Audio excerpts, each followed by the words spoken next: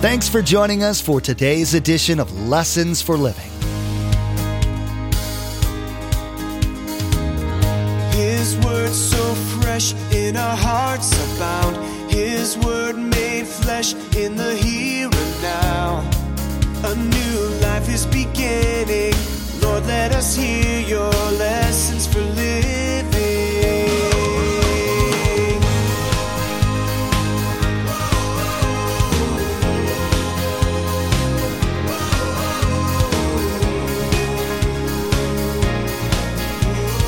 Lord, let us hear your lessons for living. We'd like to turn the clock back. And we'd like to get another shot at doing it differently. And that is not the way life works. It never works that way. So that's why God stresses in his word, listen and obey. You have regrets. You should have done it different. I didn't even think about God. All of us, when we obey God, we never have to say, if only. We all have regrets about decisions we made in our lives, things we did as well as things we didn't do. We have to live with the consequences of those choices, made or not made. Pastor Mark will be talking about these things in relationship to becoming obedient to God's direction. We may have experienced God's prompting us to do something for or say something to someone and experienced the pleasure of obedience. We're going to be reminded of events in the Bible and encouraged to consider what would have happened if different choices had been made. Remember, there's quite a few ways to receive a copy of Pastor Mark's teaching. We'll be sharing all that information with you at the close of today's broadcast. Now, here's Pastor Mark in Exodus chapter 14 with part 3 of his message, Because God Says So, I Will Listen, Obey, and Enjoy His Blessings. Let us hear your lessons for living. Look at me. That father had never been that way before. Only God had been that way. Are you traveling in the dark this morning? You're trying to direct your own life, and you've never been that way. You're clueless. You have no protection. And I'll address this when I get to the family situation. Fathers, what happens when you try to direct your own life? What happened here in this story is the wife, the husband, and all the kids die. See, if you and I try to direct our own lives spiritually, you're going to die. You have no clue where you're going. That's why God led them. There's some of you who have not yet become a believer. So you don't follow God. You never even knew that God wanted to direct you. All-knowing God. I'm going to give you a chance at the end of the service to say, I'm tired of trying to direct my own life because it's impossible. You'll never enjoy the blessings of God trying to do life yourself. It's one dead end after another, after another, after another. And we had people first service, we had people last night come up and go, I'm ready to let God direct my life. Because that's the only way that you'll ever have purpose and meaning. So here's a father that's a perfect example of us that is horrible because he is trying to do something we were not designed to do. Now, remember this. Disobedience usually brings disaster. Obedience brings blessings. Now, Jesus talked about this in the New Testament because a relationship without God, sin, is equal to spiritual darkness. Watch what Jesus says. It's so clear. When Jesus spoke again to the people, he's talking to unbelievers. He said this, I am the light of the world. You can follow me. I know the direction. I know where we're going. I've got it all together. Just follow me. Then he says this, whoever, your choice, whoever follows me will never walk in spiritual darkness, but will have the light of life. That's what the Christian walk is. I don't have to say, I don't know what to do. If you're following Christ, you do. You have to listen and you have to obey. Sometimes we go, sometimes we stop. It's just a great principle for us. So understand this morning, that's the way it works. Now here's number 2. Our obedience blesses us and impacts others. Now, God was using Moses to lead the 2 to 3 million Jews to the promised land. God led them, interestingly enough, remember we talked about that God's ways are not our ways. Let me share with you what happened. As they're going through the wilderness, God leads them to a dead end. When they get to this place, just picture me, we're the children of Israel. In front of us is the Red Sea. To the side of us on the right and left are super high mountains, impossible to climb or go anywhere. You say, well, they had the opening at the back. They did initially. But what happened when Pharaoh said in Egypt to Moses, get out of here with your people. I'm tired of you. Go. Well, after they left, he began thinking, what did I do? I just got rid of a couple million servants.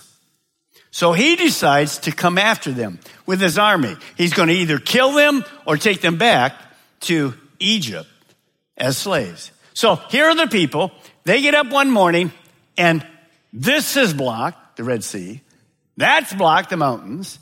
And they hear in the background, way in the background, here comes the army. Now, what do you think they would do? Praise God from whom all blessings. Maybe not. So they started complaining and griping at Moses. And Moses finally just said this, stand still. God has a plan. He's going to show Egypt the final time that he's the only true God. So now what are they going to do? They're between a rock. Yes, right. You know the whole story. Now here we go.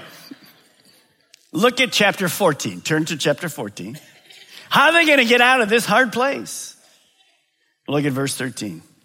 And Moses answered the people, chapter 14, 13. Do not be afraid. Stand firm and you will see the deliverance the Lord will bring you today. The Egyptians you see today, you'll never see again. The Lord will fight for you. You need only to be still. Then the Lord said to Moses, why are you crying out to me? Tell the Israelites now to move on. Raise your staff, stretch out your hand over the sea to divide the water so that the Israelites can go through the sea on dry ground. Here's Moses. Now, after you just heard this from God, I'm supposed to listen and obey. What would your first response be? Well, let's just think about it. Let's say this is God. And he just told me, take your staff, put it right over there, and the sea will part in the middle. You can go through on dry ground. Here's me. God, did I hear you correctly? Would you repeat that quietly to me? Don't laugh. If you're Moses, are you kidding? God, really? This stick? My hand? Doesn't make no sense to me. Ever been that place? I have. When God asked me to quit pharmacy and start the church 22 years ago, in the initial time I went, say what? I didn't have a stick in my hand. That was it? No, it's not about the stick. I want you to write this down today. We don't have to understand to obey God. Now, why is that? Because God's God. He never makes a mistake. And if you start arguing with God, you're always going to lose. Moses basically is going to obey. And the people are going to be responsible basically to either follow him or do whatever. So look at verse 21. Then Moses stretched out his hand over the sea, and all that night the Lord drove the sea back with a strong east wind and turned it into dry land. The waters were divided, and the Israelites went through the sea on the dry ground with a wall of water on the right and on their left. Can you imagine when they got to the other side? Moses says to the 3 million, come together. I'm your man. Look at this stick, baby. That's an anointed stick. You think Moses said that? No. We have to be careful when God uses us. I'm your man. Said Pastor Mark, I'm never prideful. Liars don't go to heaven. It was never about Moses and his stick. It was always about God and listening and obeying. Because all the glory goes to God. Be careful. But it's a great principle as you look at it. Do you know this morning, when we come to the New Testament, it has a great spiritual application. But let's just stop for a moment. What if Moses didn't obey? Probably millions of them would have been taken back to slavery, and many of them would have died. But he did. He obeyed, and his obedience, how many people did Moses' obedience affect? 2 to 3 million people. Do you realize how much of an influence you and I are? And there's a great spiritual application. Look what Jesus says to us. This is for you and me. He said to them, CCM and all the people that attend, go into the world, preach the good news to all creation. God is saying to you and I through our VIO, I'll open the door. You share your faith. You witness. You invite people to church. Because let me give you a quick view. Egypt is a picture of sin. It's a picture of bondage. The promised land was a picture of salvation. Water baptism. They were freed from the bondage because of the Passover. And they were walking to the promised land, which is really the spirit-filled life. What are we trying to do with unsaved people? Get them out of spiritual bondage to the spirit-filled life. To do that, I have to witness. Thank you for hundreds of you sharing your testimony, inviting people to church. You're still doing that. Don't forget lost souls. That's our mission. Can I hear an amen? Well, Pastor Mark, we're through that. And by the way, then you're going to have that your whole life because that's our whole mission is to see people come to Christ. Because once you and I walked in darkness, but hallelujah, we're in the light this morning. The world doesn't understand it. Those of you that are walking in darkness, you got your chance coming in at the end. It's going to be fantastic. Think about this. And I want you to see this because you'll make a sense with it. Did God need Moses and his stick to do it? Could he just say, waters, part, bun? But you know what? He doesn't do that. He uses you and me. Could God come down to our neighborhoods and go to every house where there's unbelievers? Angel of God. What do you want? I want you to get saved. Oh, where do I go? Fall right down. The glory, the shining glory. I mean, that's what's going to happen during Revelation. The angel's going to fly and millions are going to get saved. But he doesn't choose to do that. He uses I, with our stick, to knock on the door. What a blessing that is for you. What a blessing that is for me. Moses was out of his mind when he was used by God to save 3 million people. Brevard County, we're coming in the power of the Holy Spirit because we want our communities saved for God. Number 3, our obedience brings the blessings of personal success. Joshua, who followed Moses when Moses died, he writes this. Study this book of instruction continually. Meditate on it day and night. Think about it. Think about the verse, the application. So you will be sure to obey, here's that word again, everything written in it. Look at these two words. Only then will you prosper and succeed in all you do.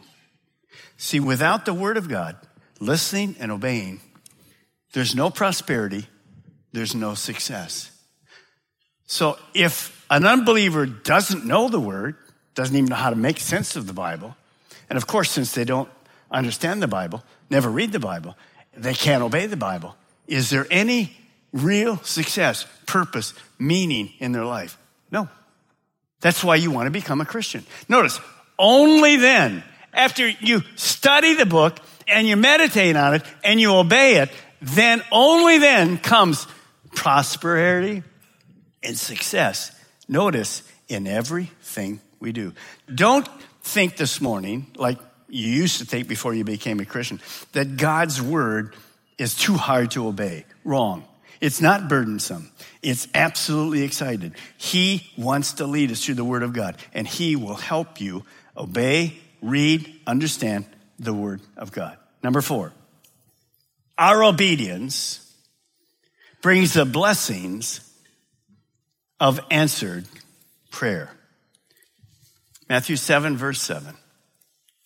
Ask, and it will be given to you. Seek, and you will find. Knock, and the door will be open to you. For everyone who asks means prayer, receives. He who seeks finds, and to him who knocks, the door will be open. See, the only one that can meet the needs that I represented to you, your needs, my needs as well, is God. But God chooses you. He chooses me to have the amazing privilege of being blessed because as we pray, God answers prayers. I want you to write this down this morning. Prayer changes things, and prayer changes me. Can I hear an amen? Prayer changes things. See, without prayer, we're done. We're done. We'll never enjoy life. But God gave us the gift of praying for ourselves, for others, interceding, so that we would be blessed. When we pray, things happen. God answers prayer. When we don't pray, things don't happen. Now, if you're the mother this morning, and you found out Friday that your new baby of 3 months old has cancer, and you weren't a praying person before, are you now? There's nobody saying, no. You're praying and you're on the phone calling what? Help. That's what the church is for. We are a hospital. And Dr. Jesus is on call 24/7. How do I call him? It's a direct line, baby. It's called prayer. Now, I'm going to give you a sentence that you won't like. And you're probably going to say it's not biblical, but it is biblical. Let me read it to you. Prayer moves God to do things that otherwise he would not do. Pastor Mark, what? Let me read you the verse. James 4:2. You have not answers to prayer because you do not pray to God. There's people lost. There's people dying because we have refused to do what God challenged us to do. What a blessing to pray and have our needs met. What a blessing to pray for others and see God meet their needs. Don't just pray for yourself. Of course we want to pray for ourselves, but pray for others. What a blessing. Thank you. Jesus said one day, my house shall be called a house of prayer. But we forget it because we're selfish sometimes. Thank you for doing what only God can do. Here's the last one this morning. Number 5. Our obedience eliminates the regrets of life. And by that I mean, if only. Now, there isn't anybody that's listening to me that wouldn't say, Pastor Mark, I don't know how many times I said, if only. If only I had a second chance. All of us have regrets, let's be honest. We'd like to turn the clock back. And we'd like to get another shot at doing it differently. And that is not the way life works. It never works that way. So that's why God stresses in his word, listen and obey. You have regrets. You should have done it different. I didn't even think about God. All of us, when we obey God, we never have to say, if only. You got it? God never makes a mistake in your life. If we obey him, I would never in the future say, man, I wish I hadn't obeyed God there. Never. Might be hard what he asked you to do, but you and I would never say to God, that was the wrong answer. No, he's perfect. I'd like to live as much in my life as I can with as few regrets as I can. So would you. Well, how do I do it? By prayer and listening and obeying. I want to share this last verse with you, and then we're going to pray. Look at this verse. God speaking to us. You chart the path ahead of me, and you tell me where to stop and rest. Look how personal. By the way, this is only for Christians. Those of you that are going to accept Christ at the end, when I give you the option, this is going to be for you. You chart the path ahead of me and tell me where to stop and rest. Every moment you know where I am. You know what I am going to say even before I say it, Lord. You both precede me and follow me. He goes ahead of us to guide us. Often he brings up the rear to protect us. You both precede and follow me. You place your hand of blessing on my head. Such knowledge is too wonderful for me, too great for me to know. Everybody just take your hand like this. Everybody, put it right on top of your head. Come on, everybody. Not one person missing. I'm going to pray a prayer of blessing for you. Father, our hand on our head doesn't do any good at all. But your hand covering our hand this morning is the hand we want to feel. Would you bring peace and comfort? Would you break the chains of addiction? Would you end loneliness? Would you get rid of guilt in the lives of those who have just said, if only? You're a God that loves us. You go before us. You protect us from the enemy behind. It's all too wonderful for us. Today's teaching with Pastor Mark was uplifting, but at the same time challenging. The pressure of knowing that we only get one chance in this life can be paralyzing. The comforting thing to remember is that God is orchestrating all of this for us, if we let him. He will lead us into places that ultimately will be blessings for our lives, even though they may not be easy. We know social media is a big part of everyone's lives, and it's a great way to stay connected with each other. We'd like to add a little bit of joy and Jesus to your Facebook and Twitter pages, so come like and follow us. You'll be able to keep up to date with all the latest information about Pastor Mark, the ministry of Lessons for Living, and the church behind it, Calvary Chapel, Melbourne. Visit lessonsforlivingradio.com and follow the links to connect. That's lessonsforlivingradio.com. This ends the teaching because God says so. I will listen, obey, and enjoy his blessings. Pastor Mark has certainly given us much food for thought and subjects for us to pray to God about. We hope that as you reflect on this teaching that you will be challenged to search out for a more intimate relationship with God and to begin to obey him more. You've been listening to Lessons for Living with Pastor Mark Balmer of Calvary Chapel, Melbourne. Please join us again here on Lessons for Living, and together, let's do life right.